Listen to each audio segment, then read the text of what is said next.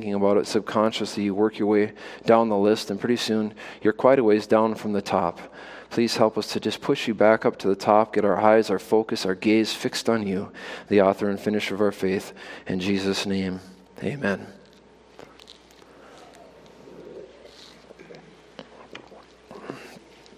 Well, as you can see from the screen here, the title of this morning's sermon is Knowing God's Will. Knowing God's Will.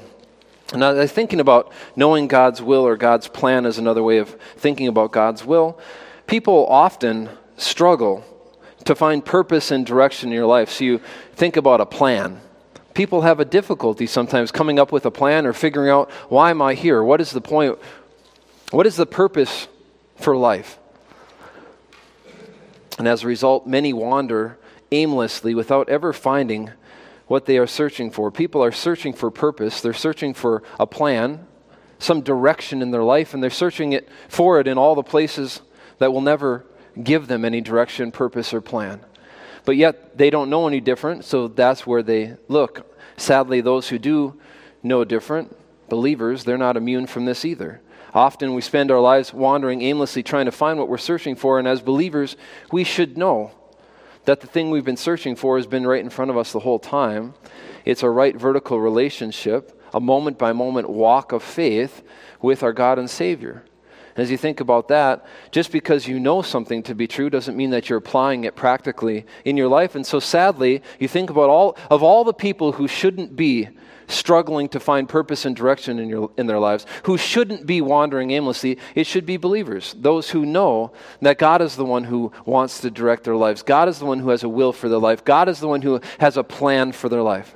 So the very people who should not be searching, sadly, if we're not trusting the Lord, our thinking isn't right, we're wandering around aimlessly trying to find something that we're searching for too, but looking for it in all of the wrong places, because by default believers wander just like the world wanders as they're searching for that sense of meaning that they can never quite find, because that meaning and purpose, that life, is found in the person and work of Jesus Christ. It's found in a right relationship again with the God of the universe, and it's completely unnecessary to be wandering aimlessly. On account that God has revealed His will for every believer's life, and He's done it very specifically in His Word. So you think about, where can I know God's plan for my life? He's revealed it in His Word. So if I take an interest in His Word, then I'm going to see in a clearer and clearer way what God's will is for my life. So you think about that. How could I follow God's plan or will for my life without knowing what that is? You see, it's useless to know that God has a plan or has a will unless you first know what that plan is. And you're only going to find it again through the revealed Word of God. And then you think about this, if I find out what God's will is for my life, if I see what God's plan is for my life, if I know God's will, then what's the next step? The next step is, will I trust God enough to depend on Him and follow His lead, as He already has the will, He already has the plan, He already has the purpose, He already has the direction for me, but will I trust Him? Will I follow Him? Will I let Him lead me through the paths of life?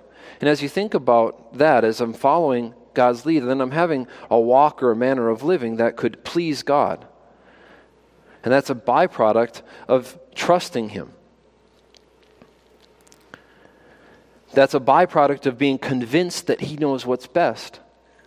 You think about that. If God's will is that I would learn to trust Him and depend on Him, if God's will is that as I learn to trust and depend on Him, I'd see how small I am, I'd see how big He is, I'd see how inadequate I am, I'd see how adequate He is, I'd see how insufficient I am, I would see how sufficient He is, and I would learn to trust Him and let His Spirit work and direct through my life.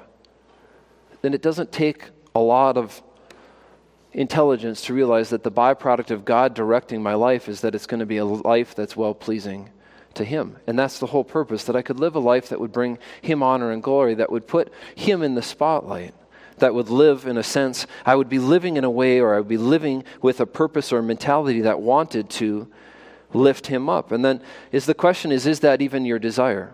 Because the ultimate desire of the believer should be to live a life that puts the spotlight, shines the light on Him, glorifies Him.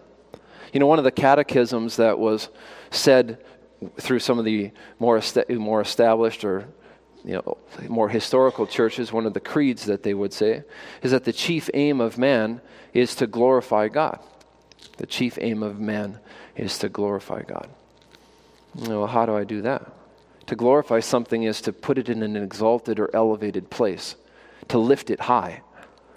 And so as I shine the light or I put the focus on Him with every aspect of my life, then I'm bringing glory to God. And as I'm doing that, I'm pleasing Him. And is that your desire? I mean, really, as you take pause and you pray your way through the days of this week, ask yourself, God, is that even my desire? Is my desire to bring you honor and glory, to please you, to live a life that would be well-pleasing to you? And if you find, as you pray about these things or think about these things, if you find that in your heart of hearts that's not really true, and the point isn't shame or guilt here, friends, but that is often true. When you get to a place of actual honesty, you'll be in that place where you say, you know what, I have aspirations that this would be true. There's part of me that wants this to be true, but this isn't practically true in my life. So then what would the prayer be? It's going to be a prayer just like what Paul prays today, that would become a desire, that it would be my desire to live my life in a way that would be well-pleasing to Him. And so as I think about that, is that my life's desire? Is that my heart's desire? And Paul understood this reality.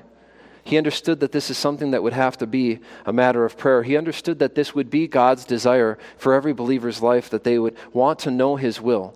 And that knowing His will, they would want to have their manner of living be reflective of God's will for their lives, which the byproduct of that would be that it would bring God glory and it would please Him. So Paul knew that was the desired objective. And so what did he do? If he knew that was the objective that God wanted for his life and for the lives of others, then being a man of prayer, he of course made that a matter of prayer as it related to, in this context, the lives of these other believers here in Colossae.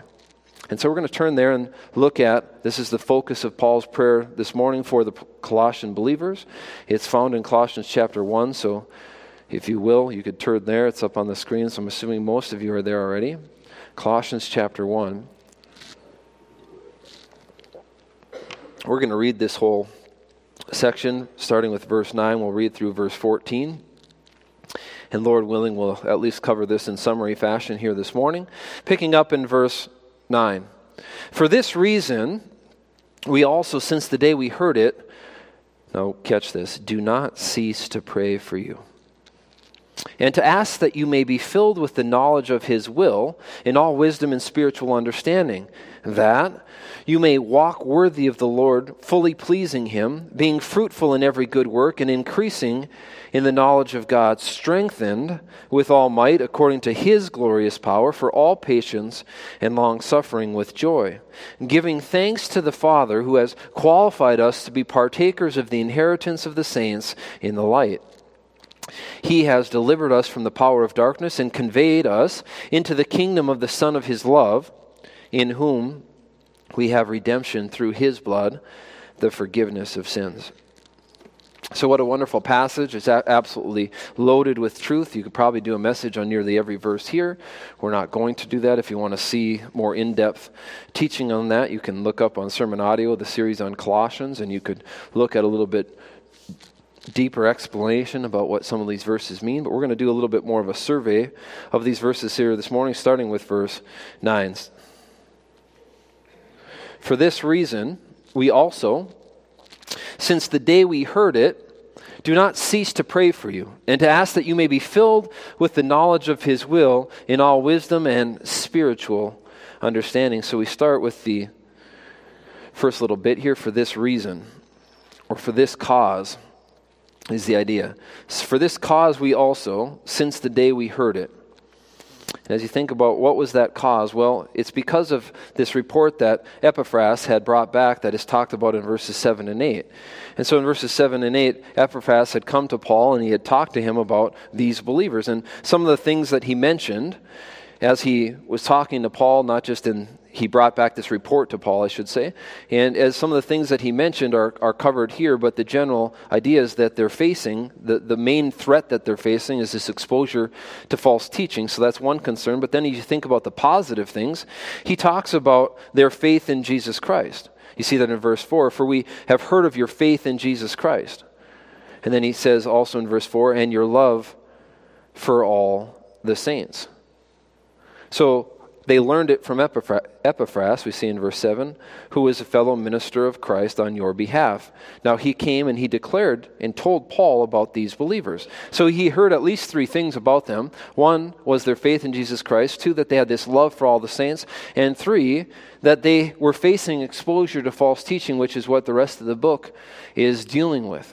And so as you think about that, what was Paul's response to hearing those three things? Now, two of them positive. Now, he could have thanked God for that, but one of them was a serious matter, that they were facing spiritual attack, that they were being bombarded with false teaching.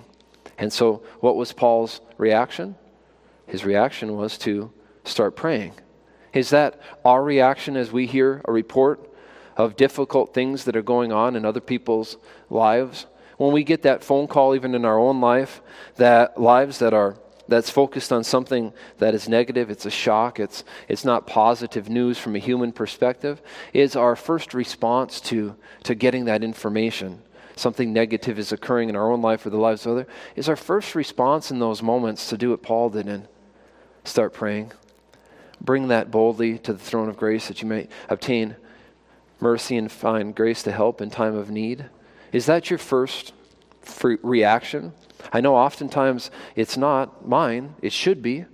Oftentimes my first reaction is panic. Heart goes into the throat. Is that what happens? You know, you really start to have that moment of panic or anxiety, fear. Your mind starts to spin. You start to worry. That those are the first reactions instead of coming to a place where, despite that terrible news, you know God hasn't changed.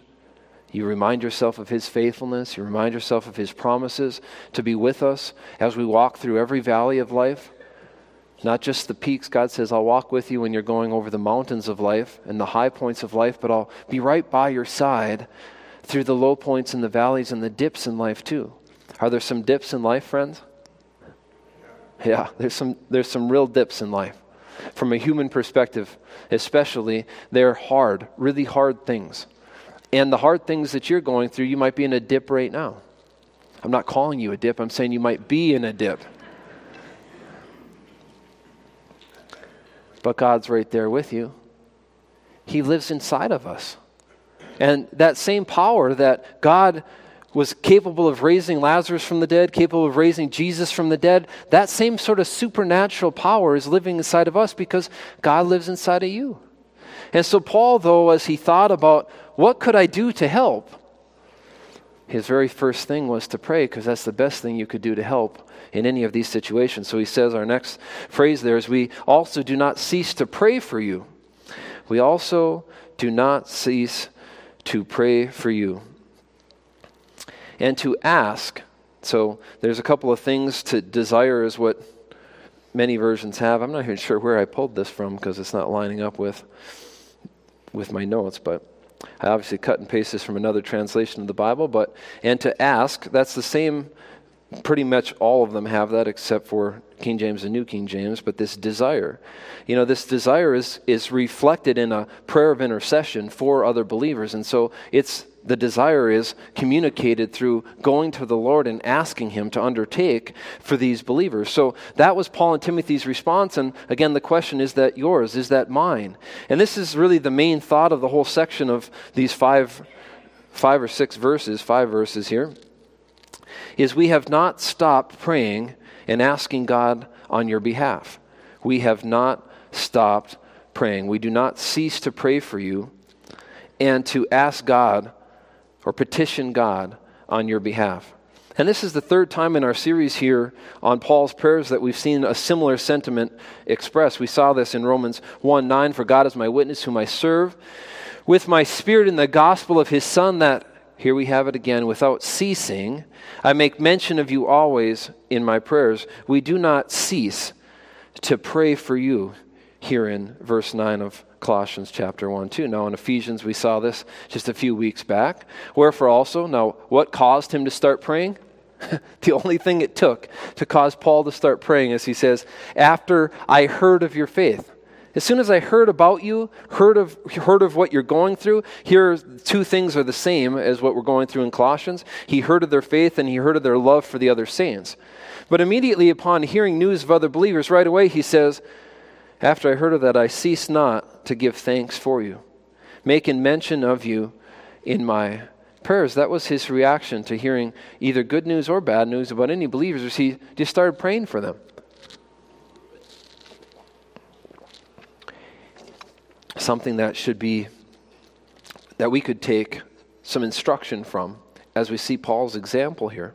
And you see that Paul seems to pray for all the believers he met or heard about. Here's just another example here in Colossians. So we have the Roman believers, the believers in Ephesus. We have the believers here in Colossae. There's going to be other examples too. In Thessalonica, we're going to see a similar sentiment that Paul has about those believers. But what the takeaway is that Paul seems to pray for all believers everywhere, whether he's met them or not, just people he hears about, he starts praying for them. And one of the things that you should remember about these Colossian believers is Paul had never even met them. He hadn't even been there yet. He just heard about them and then penned this letter to them. But before he penned the letter, what did he start doing about them or for them? He started praying for them. And it's so encouraging. And so that's the kind of the main idea, is that we have not ceased to pray for you and to ask. We've been asking God on your behalf. And then we'll get into the details here, because he says we do not cease to desire. So there's really two parts of that. You have to kind of read it into that. We do not cease to pray, and we do not cease to desire or ask God. Ask for what, though? Now there's two things that are identified, and one is intended to flow from the other. So they're really connected in one sense. You could say they're really one, just bigger thought, but it's broken down into two separate parts. Again, completely connected. There's no way to separate them from one another. But it starts with that you would be filled, we see in verse 9, that you would be filled with the knowledge of God's will. That you would be filled with the knowledge of God's will. The second one we see in verse 10, that the Colossian believers would then walk worthy of the Lord in a way that would please Him. So those are the two things we're going to look at, spend the bulk of our time on here this morning. So his prayer of intercession, his petition to God on behalf of these believers as soon as he heard about them, was that they would be filled with the knowledge of God's will, and then knowing God's will, that they would walk in a manner that was worthy of the Lord. And those are the two outcomes that God desires for every believer. If you're the kind of person who can stay with me for about 5 to 10 minutes and you're kind of trailing off right now, these are the two things to take home with you. God's desire for your life, the things that God is desperately interested in as it relates to you if you are His child, if you have put your faith in His finished work on your behalf. If that's true, don't complicate the Christian life. It's not more complicated than this. Learn what God's will is for you, and then once you know what God's will is for you, then God wants to produce a walk in you. A manner of living is a way of describing that word. A manner of living that is worthy of your position in Christ. He wants to take the practical truths, the practical realities that are associated with being a child of God, that you've been blessed with every spiritual blessing, that you've been empowered by the Spirit of God, that you've been adopted into a royal family, that you've been given this access to an abundant life, that you could be filled with God's peace and His joy when you're walking in dependence on Him. You're walking with your gaze fixed on Jesus Christ. That when that's true, God can produce in and through you a life or a manner of living that would bring Him glory and honor, that would be fitting of the positional identity that you have, and that it would please Him and it would redeem the time that you have on earth. There's nothing more to it. Those are the two aspects of it. Do I know the Lord in the sense of I trusted Him? If I have, do I know His plan and will for my life? If I do, will I let Him work through and empower and lead and direct? And will I depend on Him and trust Him to produce a way of life in me so that my life would be worthwhile instead of worthless? I mean, think about that. Those are really the two choices every day.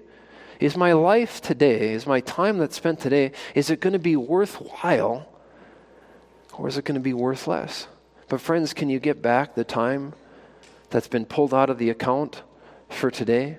Can it ever be put back? It can't be put back. So the question is, will we use it wisely or will we just waste another day away? You know, like the old Otis Redding song, sitting on the dock of the bay, watching the tide roll away. Sitting on the dock of the bay, he says, wasting time. Now it's got a nice little jingle to it.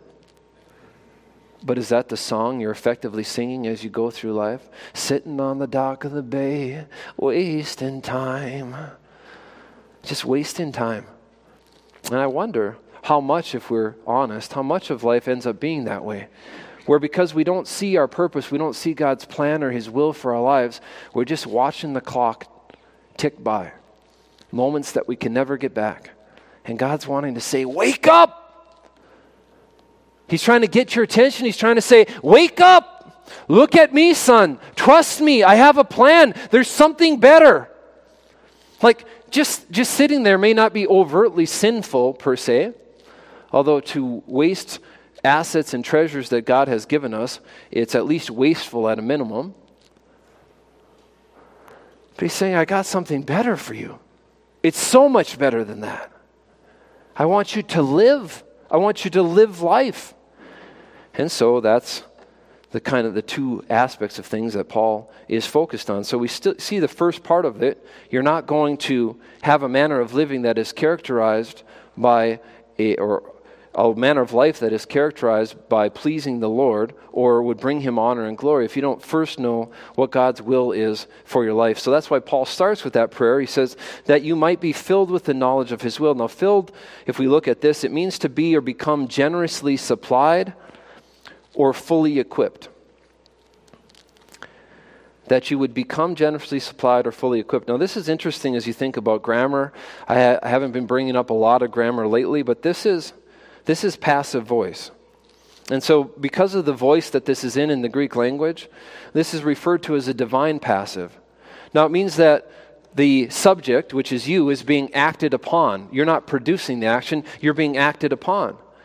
And as you think about that, it's called the divine passive because God is producing this. God is doing this to you or providing this for you.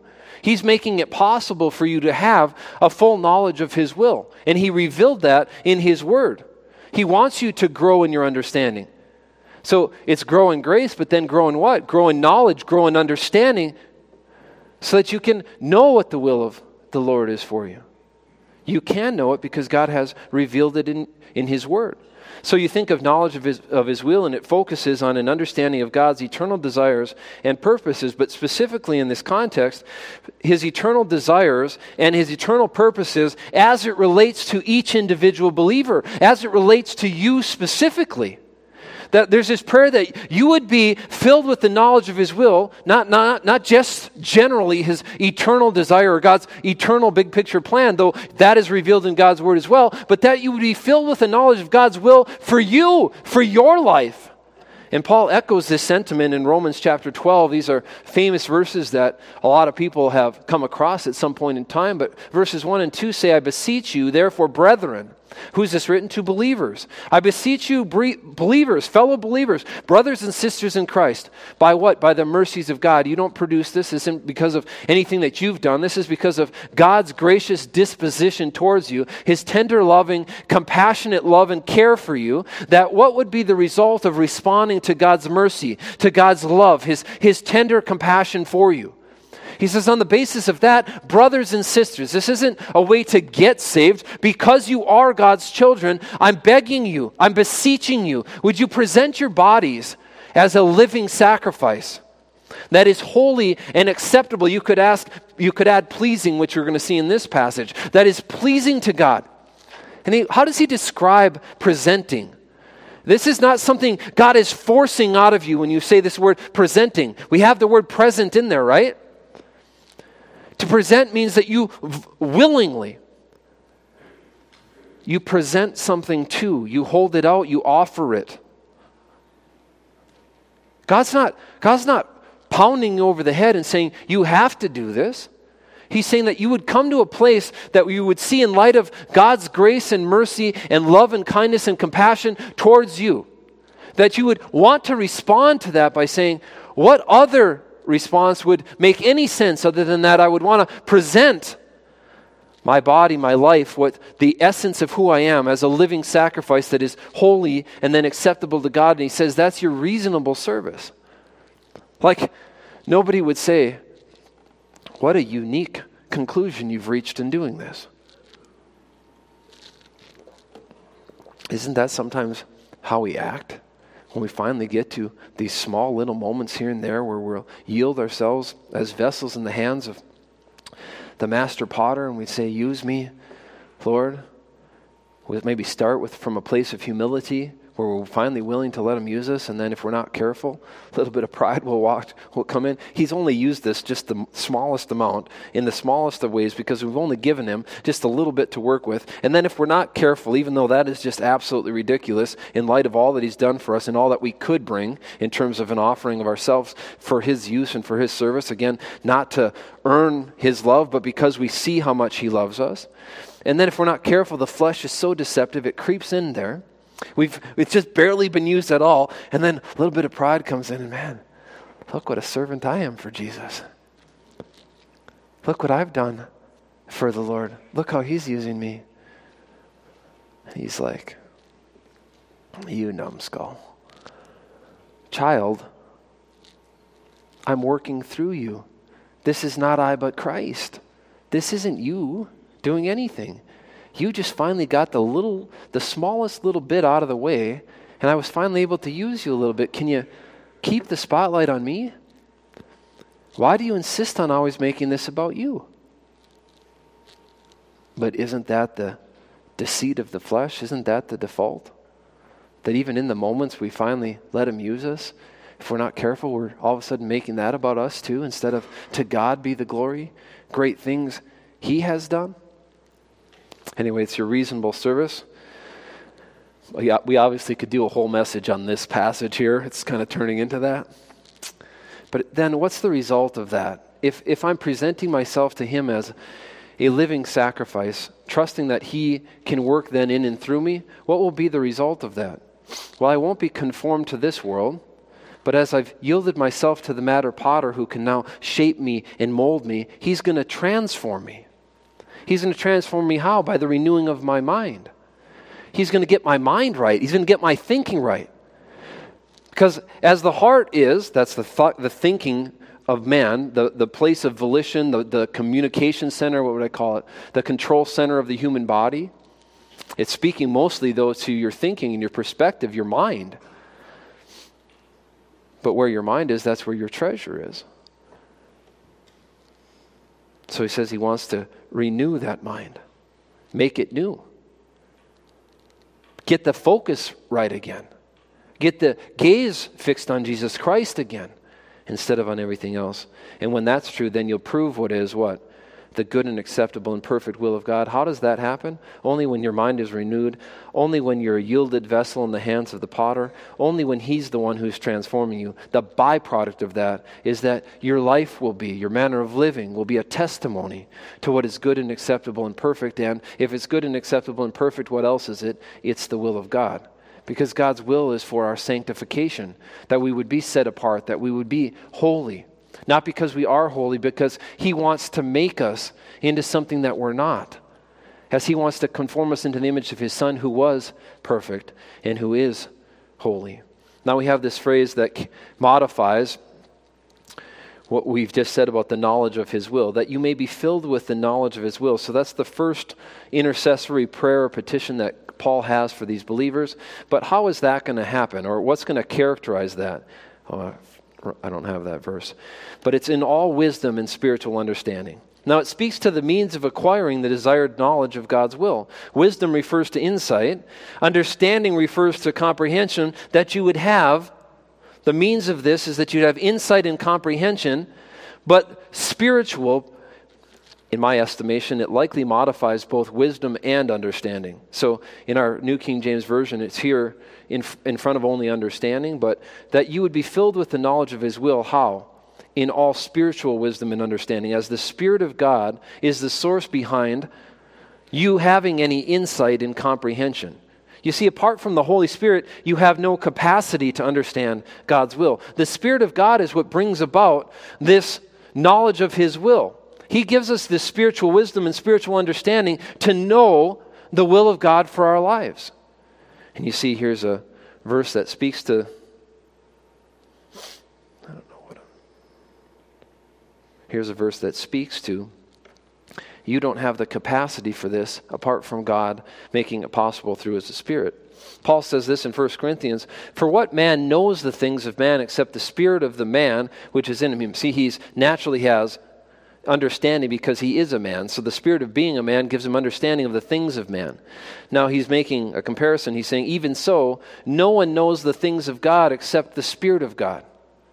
You don't have the capacity for understanding, being filled with the knowledge of God's will for your life, if God didn't, through His Spirit and through His revealed Word, make it clear to you. This knowledge, this wisdom, this spiritual understanding, this is provided by the Spirit of God so that you could know the will of God for your life. And I think that's an important point to remember, is that this isn't about you coming up with a 5-step plan to make yourself more knowledgeable about God's will. Now, that being said, it doesn't mean that you shouldn't be praying about what things would contribute potentially to you learning more about what God's will is for your life and having this knowledge. Now, some of it is praying, Lord, give me that knowledge through the power of your Spirit, that you would fill me with wisdom and spiritual understanding so that I could know your plan and your direction and your purpose for my life. But then remembering that one of the primary ways the Spirit of God would then direct you or give you enlightenment or understanding or discernment or insight is from the pages of Scripture. And so if you don't put the two together, this idea that spiritual understanding of what the Scriptures even mean in terms of insight, discernment, that actually is something that God helps with, but key in that equation is that we would actually look at those pages of Scripture. Now, what would be a byproduct of being filled with the knowledge of His will? This is why I say it's really one big prayer, even though it's two specific things in a sense, but they're related. So after you're filled with the knowledge of His will, what does Paul know or see would be the byproduct of that? And that's what we're going to pick up here for verses 10 through 12a, the bulk of what's left here in our passage. The byproduct of that, he prays, this is my second prayer, that you may walk worthy then of the Lord, in a way that would be fully pleasing to Him, that would be fruitful in every good work, that would be described by being increasing in the knowledge of God, that would be strengthened with all might, according to His glorious power, for all patience and long suffering with joy. And it would result in you giving thanks to the Father. So here's the second specific thing, but again, one is a natural progression or byproduct of the first. They're not separate. Once you know or you're filled with the knowledge of God's will for your life, then the thing is, can I trust God now that I see from the pages of Scripture, as God has revealed to me also by His Spirit, once I see what God's will is for my life, can I have a manner of living that would be compatible with God's desires, with God's plan, with God's will for my life? Would I have a worthy walk? And so you think about that, this word, that you would walk worthy of the Lord unto all pleasing. That you would walk worthy of the Lord unto all pleasing. That's the second main idea here. Now, walk refers to your manner of living, the way that you lead your life, or the way that you conduct yourself. Worthy of the Lord refers to in a manner befitting of the name you bear. I love that.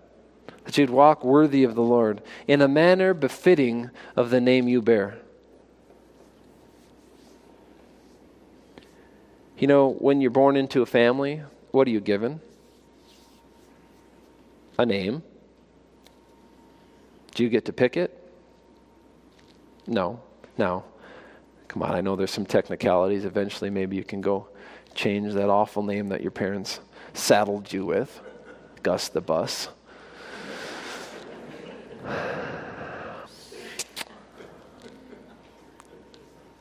Get on the bus, Gus. There's a lot of stuff coming out right now. But you're given a name, right? You've been given a new name the moment you put your faith in Jesus Christ. The moment you trusted in the finished work of Jesus Christ, you now became a child of God, and you're called a Christian, a Christ one. You became a part of something, and you bear that name. The question is, do you bear that name in a way that would be honorable, that would bring honor to the one whose name you bear? I think on a human level. Consider that for a second. In a human level, you were given a name. And that last name is associated with a line of people that are connected to each other. There's a heritage associated with that. And as you go about making decisions in life, you make certain decisions, some private, some public. Some of them are good decisions. And some of them are not. And the more public those bad decisions are, the more harm or dishonor that it brings to the name. Not just your name, but everybody else who has that same name, including the original one who had that name. And you've seen that in some ways, right? Maybe you've been the one bringing the dishonor. And is that something you need to dwell in, wallow in, remember, think about all the time? No. God says the Christian life is a new life. It's a forward-moving life. It's not a backward-looking life. But perhaps it was you, and you can relate to times where you were bringing dishonor on the name that you were bearing. But there's also the potential where, because you shared the same name as another, that their actions actually brought shame on the name that you have in common. That may have been something you've experienced too. And so when we're thinking about bearing the name in a way that would be worthy, it would be honorable, it would bring glory to the one whose name it is. And it's not your name. We're Christ ones. It's His name that we bear. And I think that was really powerful in a way that honors the Lord. It's really powerful when you really think of that I might walk in a way that befits the name that I bear. Because you bear that name one way or the other. And you're reflecting on that name. You're reflecting back on that name one way or the other. And it could be good. That's the prayer of Paul here, that it would be worthy, it would befit the name, or it could be in a manner that doesn't befit the name that you bear. Now he says, unto all pleasing. It refers to the desired objective, which is to please Him. And this is used at least 2 other times by Paul. Here's one of them in Ephesians 4:1. I, therefore, the prisoner of the Lord, beseech you, I beg you, that you would what? Walk worthy of the vocation wherewith you are called. Walk in a manner that befits your calling. Now, here he's talking about the vocation. You have been given a mission, so I'm begging you that you would walk in a way that befits or is consistent with the mission that you've been given. Now, what's the mission that all Christians have been given? To be light bearers for Jesus Christ, to be ambassadors for Jesus Christ. So do that in a way that befits the name, the calling that you have. And here's another one, 1 Thessalonians 2:12. 1 Thessalonians 2:12, it says that you would walk worthy of God. Now again, that's a little bit more generic, more similar to what we're talking about here. That your walk, your manner of living would be worthy of your position in the family of God. Now He called you into His kingdom and glory. So live in a manner that's consistent with who you are. Now, live in a manner that's consistent with who you are through your own strength? No, we're going to see that just like we looked at when it talked about being filled with the knowledge of His will, that was going to be done as a result of the Holy Spirit or spiritual wisdom and understanding that would be imparted to you. But have this be your objective, that I would have a manner of living that would be fit the name that I bear, so that it would please Him. And then he goes into now 4 characteristics or descriptions of what this worthy walk, this worthy manner of living would look like. And the first one is being fruitful in every good work. Now, we know this. We've touched on it already at length here today. Somewhat it's like beating a dead horse, but it's never a dead horse because we always forget this point. We say that we know it. We say that we realize it, but we don't practically appropriate it the way that we should. We say, I know that God is going to have to be the one that produces this way of life in me, but then we forget that and we try to buckle down and produce this kind of life, this way of life in our own strength without focusing on God's Word or being instructed by God's Word or depending on God's power as a resource that's going to bring about those changes in our lives. Now, is there a human part to this? Sometimes people are like, you're making it seem like you have no part in this. You do have a part in this because God is not forcing us to serve Him. There's a volitional response. I refer to it as a positive volitional response. Not just me, many, but I'm just saying that's how I understand it. You have to make choices, but the choice isn't, am I going to buckle down and make this happen in my life? The choice is, am I going to respond or volitionally turn to the Lord in dependence and faith to let Him produce and have His way with me? Am I going to yield myself as a vessel to Him to work through? It's a very different idea than I'm going to choose or decide to make this happen in my own life. The choice isn't that. The choice is, where am I going to be looking? The choice is, who am I going to be trusting? The choice is, who am I going to be depending on? Is it going to be God or me? And once I've made that choice, there's my part in it. Choose you this day whom you will serve.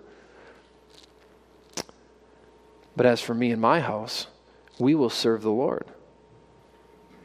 Through our own strength? No. The decision is, I'm going to turn to the Lord. I'm going to look to the Lord.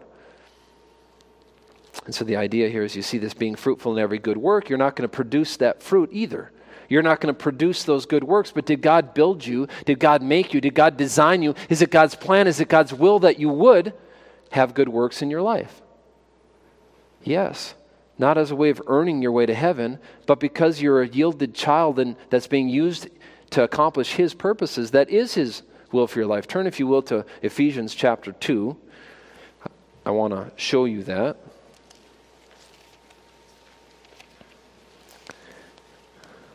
So many people think good works are the way that you earn your spot in heaven, and the reality is that you can't work your way to heaven.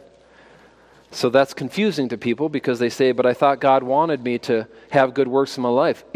And the answer is yes, He does, but He's the one who's going to produce them in your life. They're not a way to prove that you were saved, that you are saved.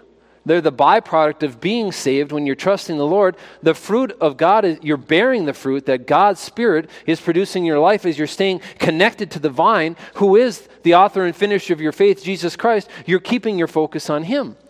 But to make it really clear that both are true principles from God's Word, one related to how you would live now that you are God's child, one related to how do I become God's child, they're in this really nice sequence here in Ephesians chapter 2. We'll pick up in verse 8. Now in verse 8 it says, for by grace, what is grace? God's riches at Christ's expense. Unmerited favor. For by unmerited favor, something you didn't deserve, you have been saved. Saved from what? Saved from a hell you deserve to a heaven you don't. It's also in the context somewhat speaking about being saved from the power of sin to rule and dictate in your lives too. But you've been saved how? You've been saved through faith. That's the only way you can be rescued, is through faith. Now, what is faith? Faith is trusting, being persuaded to trust or depend on the work of another. So through faith in God's work on my behalf, I have been saved. It's not of yourselves. Paul wants to be really clear here. You can't save yourself. It is the gift of God. A gift meaning something that's freely given and freely received. It's from God. It's not of works, we see in verse 9. Just like in Titus 3:5, it says, not by works of righteousness which we have done, but according to His mercy He saved us. Just like in Romans 4:5, it says, not to him who does not work, but believeth on Him who justifieth the ungodly, his faith, there you have it again, is counted or credited to him for righteousness. What makes him righteous? Not his works, his faith in the finished work of Jesus Christ. So it's not of works, lest anyone should boast. Now keep going to verse 10 here. For we are, he's writing to who here? Believers. We already are His workmanship. Where we were created positionally in Christ Jesus for what? We were created for good works. That was our purpose. That was what God intended, is that we would do the things that are right as a way of shining the spotlight or testifying about Jesus Christ, accomplishing our mission, which was to be ambassadors for Christ. How could we be effective ambassadors for Christ if our lives are not compatible with the message that we're proclaiming? Your testimony does matter. How do people see the love of God in you if there's no love being produced by the Spirit in your life? How can people see your faith apart from your life being lived in a manner that's compatible and consistent with the fruit that the Spirit of God is producing in your life? They can't see your faith. James talks about this. They can see your works, but they can't see your faith. So you're not justified before God on the basis of your works, but you are justified before man on the basis of your works, meaning the only way that they can see that you're righteous is by watching and listening to the things that you say and do. Now, is that a foolproof way of knowing that you're righteous? Seeing what you're doing and hearing what you're saying? No, because can the flesh mimic or produce the right things from the wrong power source? Yes. But I will say the opposite is true too. Apart from the right words and the right things being produced in your life by God's Spirit, how would anybody know that you're God's child? If you are ashamed of the gospel and you're unwilling to let the Lord make changes in your life so that you can be obviously set apart, so that when people see you, they say, there's a different dude. He doesn't fit in. He doesn't chase after the same things we're chasing after. He doesn't say the same things that we're saying. He's not motivated by the same things that we're motivated by. What makes that man stand apart, stand out? Now, if that's being produced by God's Spirit, that testimony is a way of your faith being revealed through your life. Again, you'll never be successful in making your life that way, but that's how your life will be lived if you're letting God lead. Remember that you would be filled with a knowledge of His will. That if you're filled with an understanding of God's plan and purpose for your life, you would trust Him to produce in your life a way of living, this walk that is worthy, this manner of living that is compatible with God's will for your life. And what would the result of that be? That you would be an effective ambassador and witness for Jesus Christ. Do you even care? Do you even want to be effective? Are you so comfortable in your present way of living that you don't give a rip about the lost and dying around you? About your brothers and sisters in Christ and how God wants to change your life? He wants to transform your life so that your life is not about I anymore, but it's about Christ. And to be about Christ is to be about others because that was the only thing He was about. Convicting, isn't it? The point isn't to have you leaving here with your heads hung so low like this. The point is to convict us and challenge us and build us up, and to edify us and to motivate us to want to allow the Lord to make changes, to see that I need to be praying about these things because they're not naturally taking place in my life. When I'm honest, this is not what my life looks like. It is not a worthy walk. My life does not befit the name that I hold, that I bear. Did I even finish verse 10 here? No, you're created in Christ Jesus for good works, which God prepared beforehand that we, listen to this word, should walk in them. Is it guaranteed that we would walk in them? No.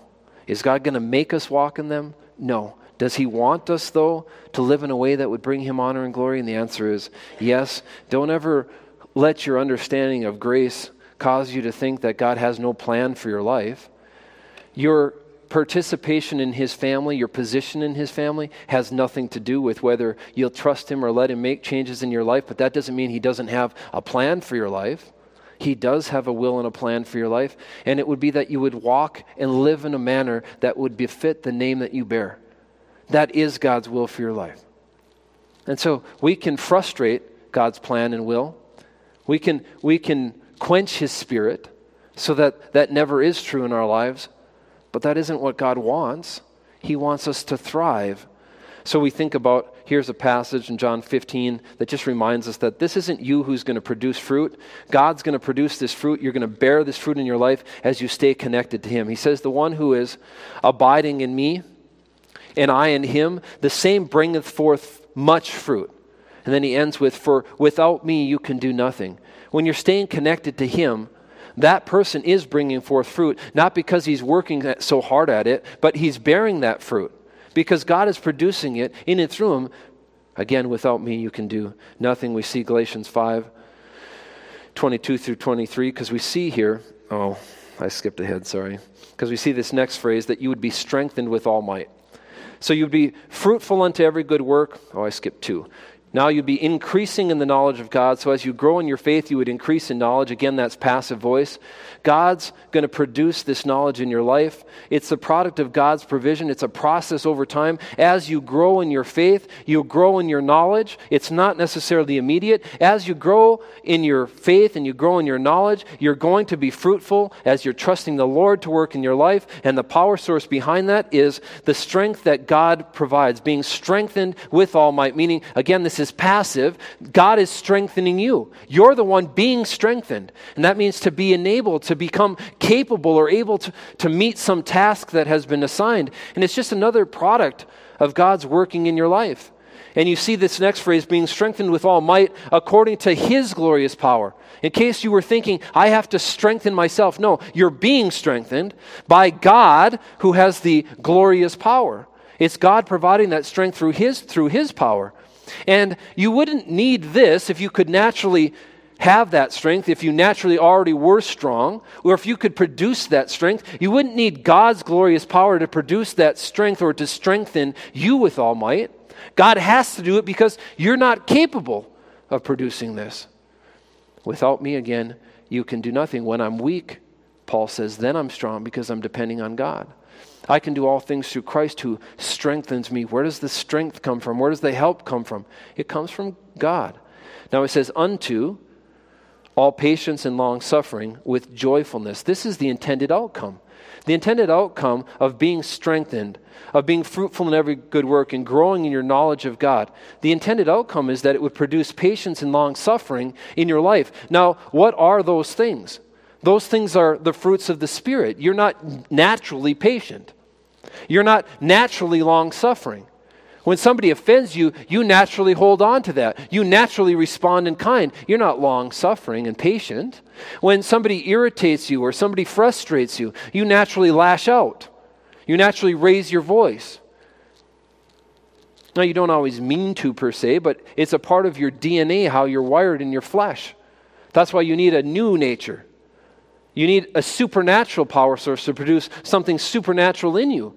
And that's this long-suffering and patience. Now, with what? With joyfulness. It'll be accompanied with joy, because to live out God's plan for your life, to be led and directed by God's Spirit in your life, that's going to produce joy in your life. See, the fruit of the Spirit we see is love first, but then it's joy.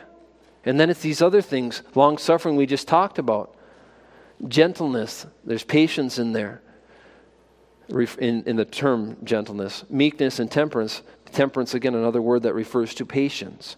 These are things that the Spirit of God, though, has to produce. And what is the fourth characteristic of this worthy life? You'd be fruitful in every good work. You'd increase in the knowledge of God. You'd be strengthened with all might. And then the result should be that you'd give thanks unto the Father. And that is the active voice now. That is your only part in this. That's the action that should be produced by recognizing all of these other truths that we've just covered. See, God does everything else, and then we say thank you. Isn't that awesome? You think about the worthy walk, God does it all. If you just get your eyes on Him. If you just get yourself out of the way. If you just let Him do His work in and through you. And then your response is an attitude of gratitude as you say, thank you. Thank you, God. You see, God wants you to live your life in a way that pleases Him. That kind of life is characterized by being fruitful, increasing in the knowledge of God, being strengthened, and giving thanks to God for His provision. Some of you are wondering, how are we going to get through this really quickly? These last verses, the second half of verse 12 through 14 says, this is just now a description of the Father. These are the things that the Father has done. He has qualified us to be partakers of the inheritance of the saints in light. He has delivered us from the power of darkness and conveyed us into the kingdom of the Son of His love, in whom in Christ. We have redemption through his blood, the forgiveness of sins. So do you have a lot to be thankful for? Again, we're not going to cover these. We don't have time to expand on them, but listen to these verbs. He's qualified us. He's made us, when it says made us meet, there's another, this must be an easier version that I picked, not on purpose, that's on the screen, but that just means he qualified us. In your Bible, it says made us meet. So he qualified us, thank you, God. He delivered us from the power of darkness. Thank you, God. He translated us, instead of being in darkness, he translated us to a different position. He translated us into the kingdom of his dear Son. That's what we mean when we say we're in Christ. He put us in Christ. He gave us that standing of being in Christ. Then he redeemed us. How did he do that? Through his blood. Not through your sacrifice, through his sacrifice. And then the last part of that is he forgave us. Thank you, God. You could ask, is that it? Is that all he's done? Do you need more than this, friends? Qualified, delivered, translated, redeemed, and forgave. God didn't shortchange you. You are blessed beyond words. God did all this for you. And will you give thanks to him for that? So we think about knowing God's will. Do you desire wisdom and understanding so that you can know God's will for your life? Do you see that God's will has been revealed in his word? Do you want to live life in a way that honors and pleases him? Do you pray this for yourself and for others that are in your life? I hope you do. I hope that you would see this, that Paul saw the importance as soon as he heard about these believers to start praying that they would be filled with the knowledge of God's will for their life and that they would then be able to walk worthy of the Lord in a way that would please him. That's something we should be praying for ourselves and for others. And may that be the kind of mindset that we all have, because we all need that prayer. Let's pray. Dear Heavenly Father, thank you for this time that we could spend in your word here this morning. Thank you for all these just absolutely amazing reminders of how blessed we are, what you've done for us, all the different ways that you've undertaken to meet our needs, both in time and in eternity. Thank you that you keep reminding us that this is focused on what you've done for us, that you're the one undertaking to make these things possible in our lives. Pray that we would get ourselves out of the equation, get ourselves out of the way, and let you work in and through us to produce a way of living, a manner of living, a walk that is befitting of the name that we bear. Pray that that would be our desire, that we would pray for these things, and we would pray for others in this regard as well, so that they could have the proper mindset and perspective too. Thank you for, again, allowing us this building to meet in. Thank you for each and every believer who's here this morning. Pray that they would just be encouraged by these things. Thank you for putting them in my life. In Jesus' name, amen.